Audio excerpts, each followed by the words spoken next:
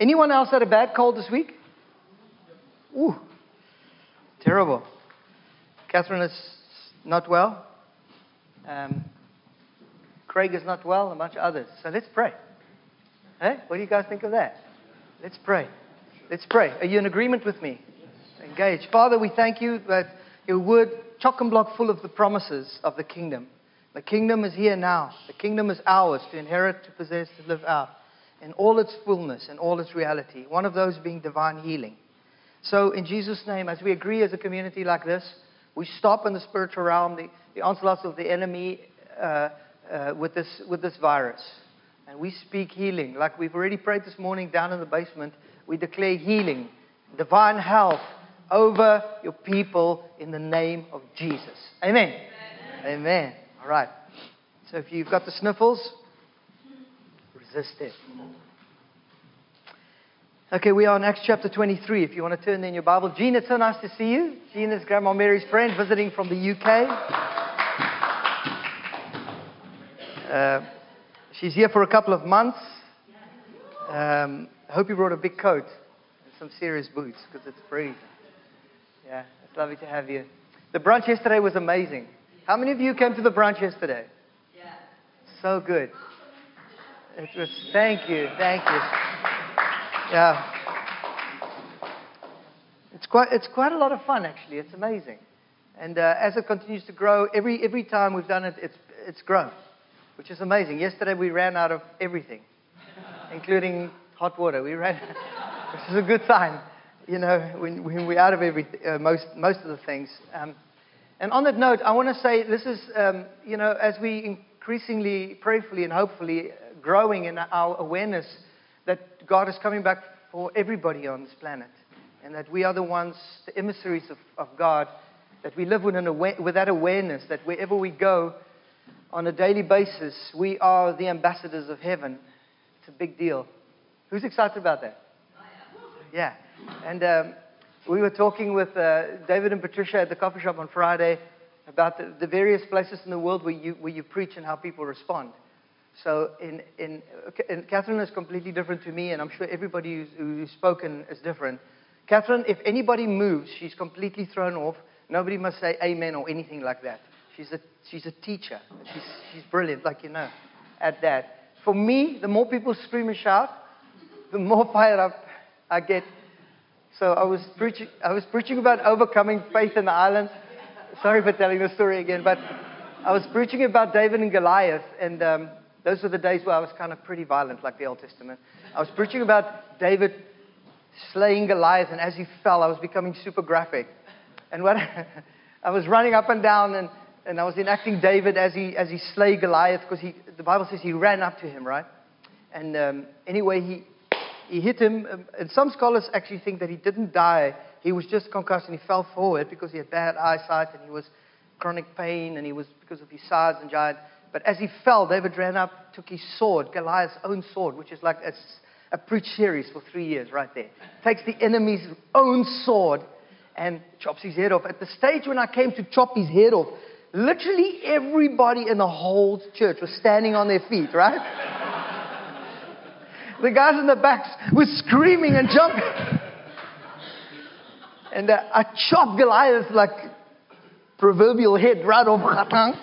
And I'm sure people were seeing it like vividly. And I lifted his head up and I said, "Who can stand against the armies of God?" Like David shouted. And people went absolutely berserk. They went berserk. Anyways, yeah, I forgot why I told you that story. So if you wanna say yes, I agree, or you can do it. You're free to do it. All right? You're free to wave your shirts around. For years we prayed for Kath's dad to get saved, and after a long time, he decided one day he's going to come to our church. It was the day when Finney and Izzy, did you see me? Were introducing a new song called "Pick Up Your Cloak and Run," and there was about I don't know, more than 1,000 people with their coats in their hands. Some of the surfer kids had taken their t-shirts off, running around in a massive circle like a big cult. pick up your cloak and run. And Catherine's dad walked into the foyer of the church. He's like, nope. And he left. And this is why I remember now. So for us here as a family, in family space, there's certain things that you can do that wouldn't maybe not be as appropriate in other spaces. Like my kids are very loud. If you visited my house, you would have seen that. Julia in particular, super loud. When she gets home from work, if it's 1 a.m, the party begins. And the tenant underneath knows that and loves that, thank God. But that's in family. So this is a space where we can really celebrate the things of God. We don't have to keep a sense of piety and kind of reserve. We could shout. We could thank God. We can be free. But the brunch is a time where we can invite our friends into like a third space, as they call it. Not your home, not the church, although it is the church. We're trying to trick them into it. Don't tell them, church. But into a space where they can just share a meal with you. And a lot of people are doing that, and it's so amazing. It's so amazing. I really feel that it's an easy way to live out this intentionality and this awareness that we live in a world that is desperate for Jesus. The philosopher G.K. Chesterton said that everybody's looking for God. Everybody. And it's so true. And he says, even the guy knocking on the door of the brothel is looking for God. Everybody's looking for that fulfillment that only Jesus Christ can bring. And we, you, say it, me, we are the conduit to that becoming a reality. And so with that, I want to say that the Christmas Carol evening is always a huge success. I mean, the place is smashed. It's very, very full. And I'm super excited about it because just this morning, just to speak to 2 people, they are bringing their friends. So this is, honestly, everybody loves to come and sing Christmas carols at some point, or a lot of people do.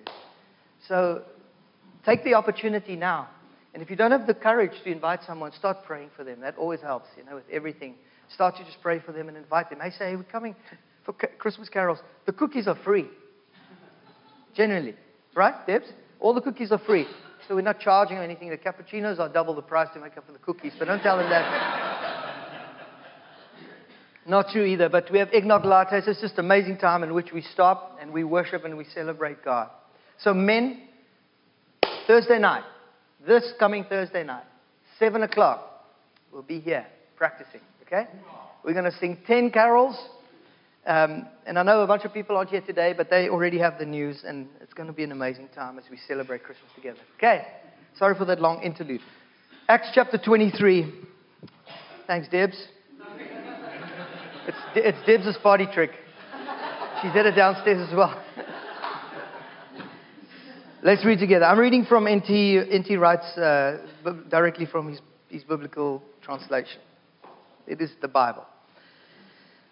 So this is Paul. He's standing before the Sanhedrin. Sanhedrin is a council of about 70 Jewish leaders, and they were always in conflict with the Roman government, with Rome, and they were political, and they had agendas.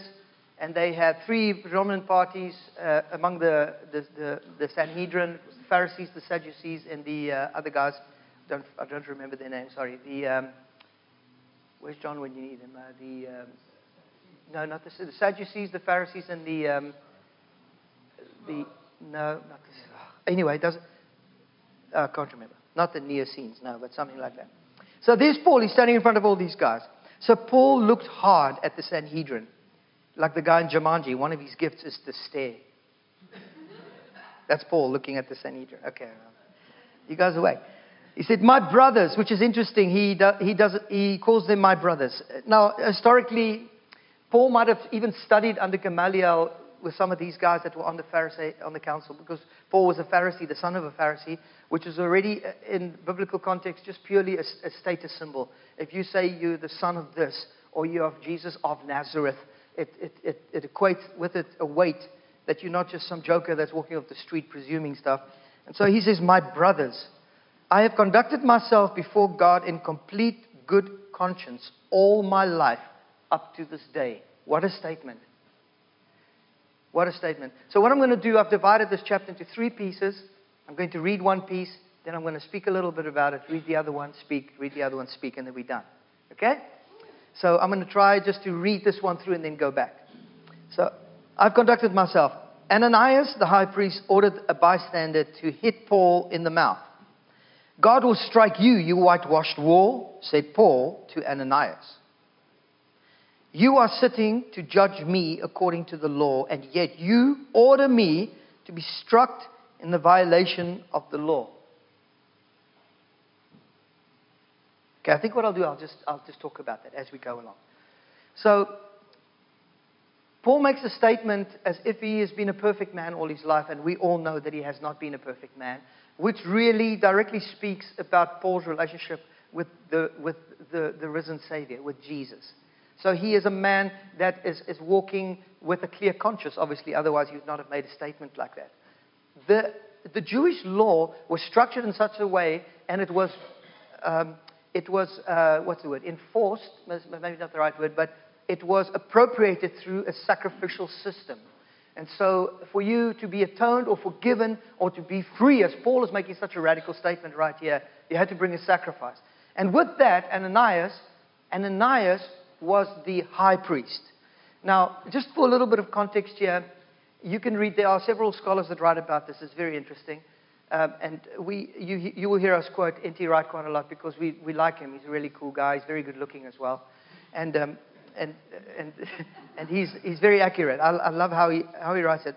He says that there are 2 scenarios in which Paul could say such a statement about Ananias. One would be sarcasm, because, he said, God will strike you, you whitewashed wall, quoting Ezekiel 14, where the prophet speaks about these hollow walls, but they keep painting them white. But inside, you could literally just give them one little push and they'll fall over.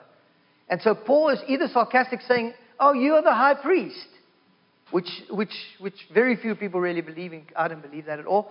Or the second scenario, the possibility, is that Paul had a problem with his vision. How many have heard of that? Okay, so Paul says to the Galatians, see the large letters I'm using to write to you, is one thing. And he also says to the Galatians, you guys love me so much that if you could, you would give me your very eyeballs. Have you read that? It's in Galatians. And so that being in mind, and I think that even among us here today, there are those who if you have to take your contact lenses out or take your glasses off and stand in the back, and there's 5 of us standing here with white shirts, and we mix each other up, and we ask you to choose one of us, you might not be able to do that. And so Paul, standing in this context with 70 people, it's about this size, and he might have misunderstood, but he lashes out because he had a vision problem, and some called this also the thorn in the flesh, as we've spoken about. So Ananias was the high priest. He was a super unpopular person. The Jews hated Ananias because he was the most corrupt high priest that Israel had. And do you guys know what happened 70 A.D. to Jerusalem? Rome came in and flattened Jerusalem, including the temple. And Ananias was killed during that invasion of Rome and Jerusalem, 70 A.D. Interestingly, he was not killed by the Romans. He was killed by the Jews. And they hated him because he was super corrupt. All the tithe and the temple tax that the Jews would bring to the temple was to be dispersed among the Levites and the servants. And apparently, this is according to scholars, he kept everything for himself. And he had a tremendous political sway and the power to manipulate the Roman government to get his agenda passed. And so he's not a popular guy. And right there, he violates the law in opposition to the law. It's almost like, the Bugs Bunny videos where you're sitting on a branch and you're cutting the very branch off. That's how N.T. Wright explains it. It's a brilliant analogy. He's sitting on the branch of the law, cutting the branch of the law off, and he's going to go down with it. And so this is the context to which Paul says, you whitewashed stone, God will strike you. But you're insulting the high priest? Asked one of the bystanders. And again, Paul, second time. My brothers, replied Paul, I didn't know that he was the high priest. Scripture says, of course, you mustn't speak evil of the ruler of your people, which is the premise of order in the kingdom of God. Romans 14 speaks about that, the importance of acknowledging authority. You might not like the person, but the authority that people walk in is what we do honor. So Paul knew that one part of the gathering was Sadducees and the other part was Pharisees. And Paul had a brilliant moment of wisdom. And he said for the third time, my brothers, he shouted to the Sanhedrin, I am a Pharisee, the son of a Pharisee, and this trial is about the hope, about the resurrection of the dead. Now, it actually was about that, because that's what Paul came proclaiming and preaching. It is literally the gospel, but he says this in a very clever way, because he knew in the Sanhedrin right here, there were the Sadducees and the Pharisees. The Sadducees did not believe that there was a spiritual realm. They believed like if you die, and it's done. They didn't believe in the angelic host, and they definitely did not believe that God was spirit. And so there was this block. But the Pharisees, on the other hand, believed in all those things, and they believed that the law was God's way of establishing His kingdom and His rule and His reign, and how the kingdom would come. And so instantly an argument broke out among them. At these words, an argument broke out between the Pharisees and the Sadducees, and they were split amongst themselves. And so there was quite an uproar with some of these scribes from the Pharisees' party standing up and arguing angrily. And we find nothing wrong in this man suddenly. Suddenly the Pharisees said, whoa, there's nothing wrong with this guy. Wow, suddenly. And so, because Paul said, I'm a Pharisee, the son of a Pharisee, and what if a spirit spoke to him, or an angel for that matter, which was like rubbing salt in the wounds of the Sadducees, or in the theological stance of those who did not believe in the spiritual realm. And so the argument heated up, and in those days, they got super violent. They got very aggressive. And several times people would be beaten, stoned, and killed. And Rome, the governors of Rome, were always aware of this potential explosion among the Jews in the Sanhedrin. And so this is what's happening. It's escalating. And faced with another great riot, the tribune was worried that Paul was going to be pulled into pieces between them. And he ordered the guard to go down and to snatch him out of the midst of them, to bring him back into the barracks. On the next night, the Lord stood by him, which is so beautiful. So beautiful. In Corinth, he was there. In Athens, he was there. In Jerusalem, he was there. He is there. And here he is again. And the Lord stood with him and said, cheer up. Don't worry, Paul. It's going to be okay. Don't worry, Paul. It's going to be okay. Those words mean a lot when you feel like you've come to the end of a journey and you're sitting in a cell and you think it's probably all over. You're not sure what's going to happen. And God said, cheer up. You have given me your testimony about me in Jerusalem. And then Jesus made this declaration to Paul. He says, and now you have to do it in Rome. In Rome. So the story of Acts, according to some of the scholars, is basically a journey from Jerusalem to Rome. And this is the announcement by God for us in Scripture that Paul is not going to stay here. Paul will never be a free man again, and he will end and die and in prison, but he will go to Rome. And the gospel and the witness and the word here, testimony, cheer up for my testimony about me in Jerusalem. Now you have to is the Greek word martyr, which is like a declaration. And the interesting thing about Paul, and in his entire life, he was always discouraged to go. Remember Agabus, who came took his belt and said, the guy who owns this belt is going to be tied up like this. Don't go, Paul. We beg you, don't go. No, I'm going. Because of the inner conviction of the kingdom of heaven. His friend says, don't go through that door, Paul. He went through that door. And here Paul finds himself in captivity, in prison. And Jesus says to him, cheer up. It's okay. You're going to Rome. All right. So Paul is quick to apologize here to someone whose office ought to be respected. He knows the law. He knows the Scripture. It says that you will not speak evil of the rulers of your people. And Paul respects this office. And though clearly not the present holder of the office, but the office he does. And, excuse me. And then he, let me just catch my notes here. Witness, yes, witness done. All right, so let's continue in verse 12. Everybody there?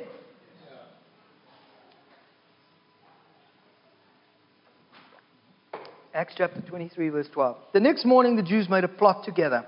This is such an interesting story. It's so amazing. The next morning, the Jews made a plot together. They swore an oath.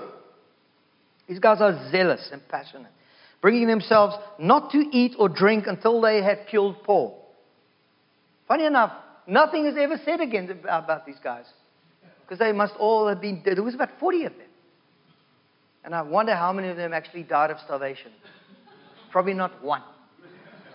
Anyways, there were more than 40 of them who made this solemn vow with one another. And they went to the high priest and to the elders.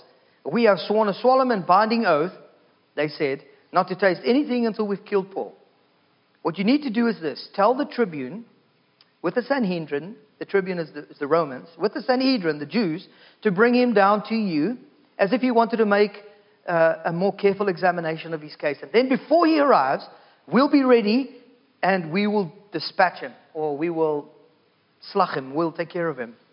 And entered the barracks and told Paul about this. So Paul called one of the centurions. So a little boy entered Paul's sister. Who would have thought Paul had a sister? I mean, it's quite random, actually. And then this little boy, Paul's sister's son, is so random. Now, in that culture over there, remember there was no text, there was no tellus, there was none of that. So everything was very much a cultural, verbal traditions. As all of the Pentateuch was passed on verbally from story and story from one generation to another generation, it was a very communicative culture. And so by some random, I'm going to call it random now, but I'll bring it in context. This little boy hears the story of this plot, comes into the barracks and tells Paul about it. Paul, because he's a Roman citizen, remember that from Acts 22, he has the right to summon some of the officials of the guard that he's under. It's one of the Roman rights. Who would have known? Thank goodness for the scholars. And they tell us that. So he asked one of the guards, I guess, or one of the guys standing there, to go and call the boss and tell him about the story and make him aware of the plot of these guys who promise they're not going to eat until they've killed Paul. And so this has happened. So take this young man to the tribune, he said. He's got something to tell him. So he took him off and brought him to the tribune. Paul, the prisoner, called me and asked me to bring this young man to you, he said. Apparently, he's got something to tell you. Now, he wanted to know everything about Paul, so he probably leant into the boy. And so the tribune took the young man by the hand, led him off to a private room. What is it that you have to tell me? He asked. The Judeans have agreed to ask you to bring Paul down to the Sanhedrin tomorrow, he said. It will look as if they're wanting to make a more thorough investigation about him. But don't do what they want. There are more than 40 men who are setting an ambush for him. And they've sworn a solemn oath not to eat or drink until they've killed him. They are ready right now, waiting for the word from you. So the tribune dismissed the lad. And don't tell anyone at all that you've told me about this, he said. There's this TV show on the Discovery Channel called Jade City. Is it Jade City? It's about jade miners somewhere in America. It's out in a very cold place. I've watched a couple of episodes. Quite interesting. They find these boulders, and then they cut the boulder in half. It breaks open, and inside is jade. And they sell the jade to people for millions of dollars. Anyway, long story short, they had to take one of these massive boulders to a place where they're going to drive this truck for 12 hours. Monster truck, the wheels as high as the roof. Get there, and from there they're going to drive another 2 hours to a place to sleep overnight and then come back the next day. So they were so exhausted. So the son of the lady who owns the jade mine was driving. They swapped drivers, and he sat in the front next to the other guy. He became super tired. He climbed over the seat, lay flat in the seat. As he lay flat in the seat, he said he just fell asleep, and the guy behind the wheel fell asleep. The car rolled the truck into the bush, crushed the place where he was sitting 10 minutes before, and he would have surely been dead. What do you call that? What do you call that? Providence. That's what they call it. They call that providence. Providence. And Paul is literally walking into a space here of God's divine providence. Okay. A long time ago, we were in Mozambique one year, and we were dropped in by an aeroplane, and very soon afterwards, we got caught by Renamo. Renamo was one of the faction groups. There were two, Frelimo and Renamo, guys with machine guns, motorbikes. We heard them miles away. We were very scared, and we were praying. But they found us. We didn't know if we should hide because they might shoot us. So Kia stood up and walked out from behind where we were hiding. I didn't jump up immediately. I wanted to see if they could shoot him. Jokes. Joke. Don't put this on the internet. Anyway, they caught us. They tied us up. Lots of screaming, AK-47s in our faces and literally in our mouths and horrible words and screaming in Portuguese, which I didn't understand. I didn't have Kayla there to interpret. But they tied us up on the back of motorbikes, and they drove for 7 hours. I was so exhausted, absolutely dead tired. Tied up on a motorbike, you can't hold on, you can't compensate. It was horrible, and not knowing what was going on. And they dropped us providentially at a little center, like a little basically a hut, a big hut, a room. And there at the room was a nurse, and she was nursing all these people. They were in the middle of a massive drought, in the middle of a massive war, civil war, and literally hundreds and hundreds of people dying daily around us. It was terrible.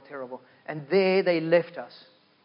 And we didn't really know what was going on. And I'll be very honest with you. At first glance, it looked to me as if we'd completely failed. I was a young man with I just wanted, with great passion.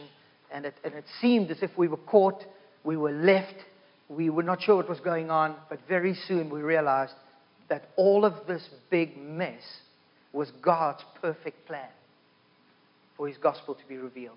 Now, I want to ask you to look at this chapter and to look at Paul's life in such a light. In such a light. Because Paul will no longer have the space to determine how he would live and how he would follow Jesus. He was in confound. He was tied up. And there we were in this place where we saw miraculous healings, where we baptized over 300 people in a mud pit because there was no water. So we slopped them under the mud.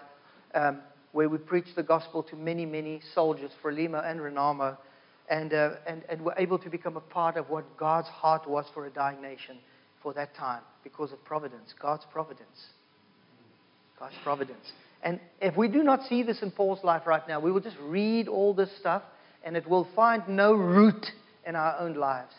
There will be no soil bed in our own lives. So we can take our lives and see, wow, this is the context in which Paul lived this reality out. And this is perhaps where we might find ourselves right now.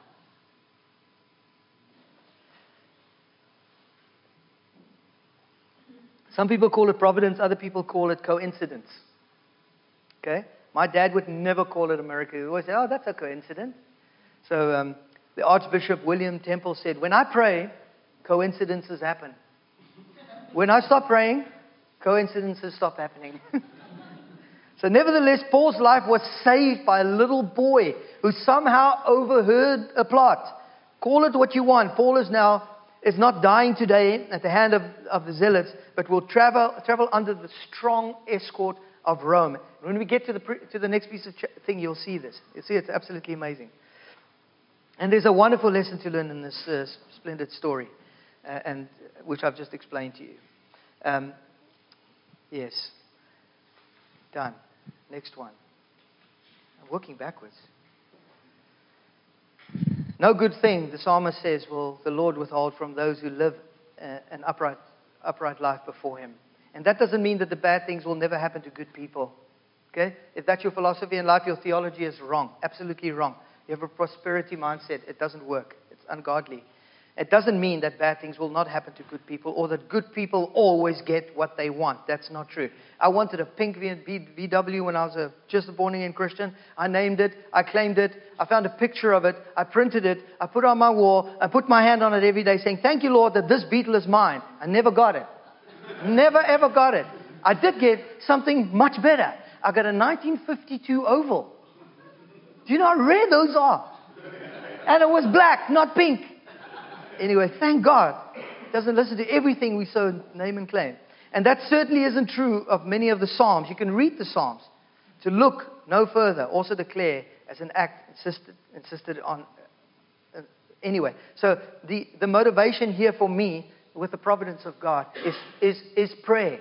Pray. Pray. That's why we get together, to pray. We seek God. We seek Him. Is there danger? We pray, Lord, let it be averted. Is there bad intent or malice? We pray, Lord, let it fall apart. Is there temptation? We pray, God, give us strength. Pete Scazzero describes those who pretend like hardship does not happen as those who are superficially spiritual. It's a superficial spirituality that will never bring us to a place where we are broken and ground so that God can actually make something out of us that is substantial. And we are trapped into an old mentality. And the new wine only comes into the new wineskin, and Jesus perpetuated that over and over and over. So when you find yourself in a hard place, ask yourself, is this the providence of God? And how can I move forward in this confined place? And see what God can do from that place. And it starts and it ends with prayer. I'm convinced of it, absolutely. And always, not my will be done, Lord, but your will be done. Not my kingdom come where I am the king, but your kingdom come. And sometimes it will not move based on your feeling. I feel this. I feel even the Lord say this. If it's contrary to Scripture, those times we walk very quietly with what God is saying, and we hold on to what God is saying, even though the circumstance may not change. Because of verse 23. So the tribune summoned 2 of the centurions. This is huge. Get ready, a squad of 200. He said, they're going to Caesarea. Take 70 horsemen. 70 horsemen, 200 lightly armed guards. And they leave at 9 o'clock tonight. Paul was used to traveling at night. That's how he mainly traveled, under the cover of dark. Get horses ready for Paul to ride and take him safely to Felix, the governor. He wrote a letter which went like this. Claudius Lysias, to the most excellent governor Felix, greetings. This man was seized by the Jews who were going to kill him. When I learned that he was a Roman citizen, I went with the guard and rescued him. What does that sound like? Felix is like, that's all me, man. But Felix was a slave. This is this by the side. He was like, anyway, he was not a generational ruler. He was a slave boy and worked himself, him and his brother, up to this place. And the man was seized. And when I learned of the Roman citizen, I went to a guard and rescued him. I wanted to know the charge on which they were accusing him. So I took him into their Sanhedrin. There I discovered that he was being accused in relation to a dispute about their law, but that he was not being charged with anything for which I would deserve to die or to be imprisoned. I then received information that there was the plot against him. So I am sending him to you at once. I've told these accusers that they must inform you of their charges against him. So the soldiers did what they were told, and they took Paul and brought him by night to Antipatris. The next day, they allowed the horsemen to go on with him while they returned to the barracks. So the 200-foot soldiers, lightly armed foot soldiers, would walk with Paul through the night until the morning. They turned around, they came back, and 70 horsemen took Paul all the way to Rome. The company arrived in Caesarea and handed over the letter to the governor, presenting Paul at the same time. Felix read the letter and asked which jurisdiction Paul was from, and he found out that he was from Cilicia. And I will hear your case, he said. When your accusers arrive, he ordered them to be kept under guard in Herod's praetorium. All I have with this little piece is simple. When we lived in the islands, one day Levi and I were swimming in front of our house, and a guy with a boat with 2 little boys on it, a little laser. Do you know what a laser is? It's a little sailboat. Came sailing with lots of screaming and carrying on, and we were in the water swimming right in front of our house. There was a reef in front of our house, and the guy came with this laser flying, the wind on his left, and he was literally flying onto the reef, and I shouted, "You have to tack, or you're going to hit the reef. There's a reef." And I could see he was like, The next minute the boom swung around, almost killed these 2 little children.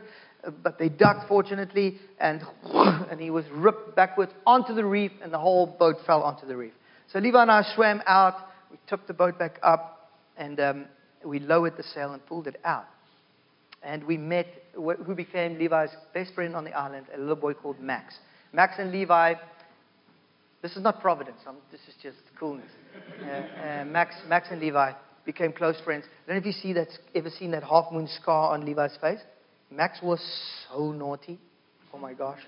Him and Levi were running everywhere, wherever they were running, and Levi ran into a pole. It was with Max. And Max came, Jaco, help Levi. So anyway, long story short, this guy, Simon, the dad, they were from England. They were there. They moved, bought a house in the islands, a fun house. He owned the rights to a book called Watership Down. Has anybody ever heard of that? Watership Down. He had bought all the rights, and Richard Adams was the author of the book. And for me, in Watership Down, because now we heard about Watership Down, we got a copy from Simon, we were reading. It was basically a very melancholic, quite a depressing story at times about rabbits. Right? Rabbits. Correct me if I'm wrong. How many of you have heard of it? Read it? Oh, wow. Cultured bunch. Anyway, what did they call cars in Watership Down? What did they call cars? Anybody remember? They used to call them rudruds. Rudruds. That's what they called cars. Because that's what rabbits would call a car.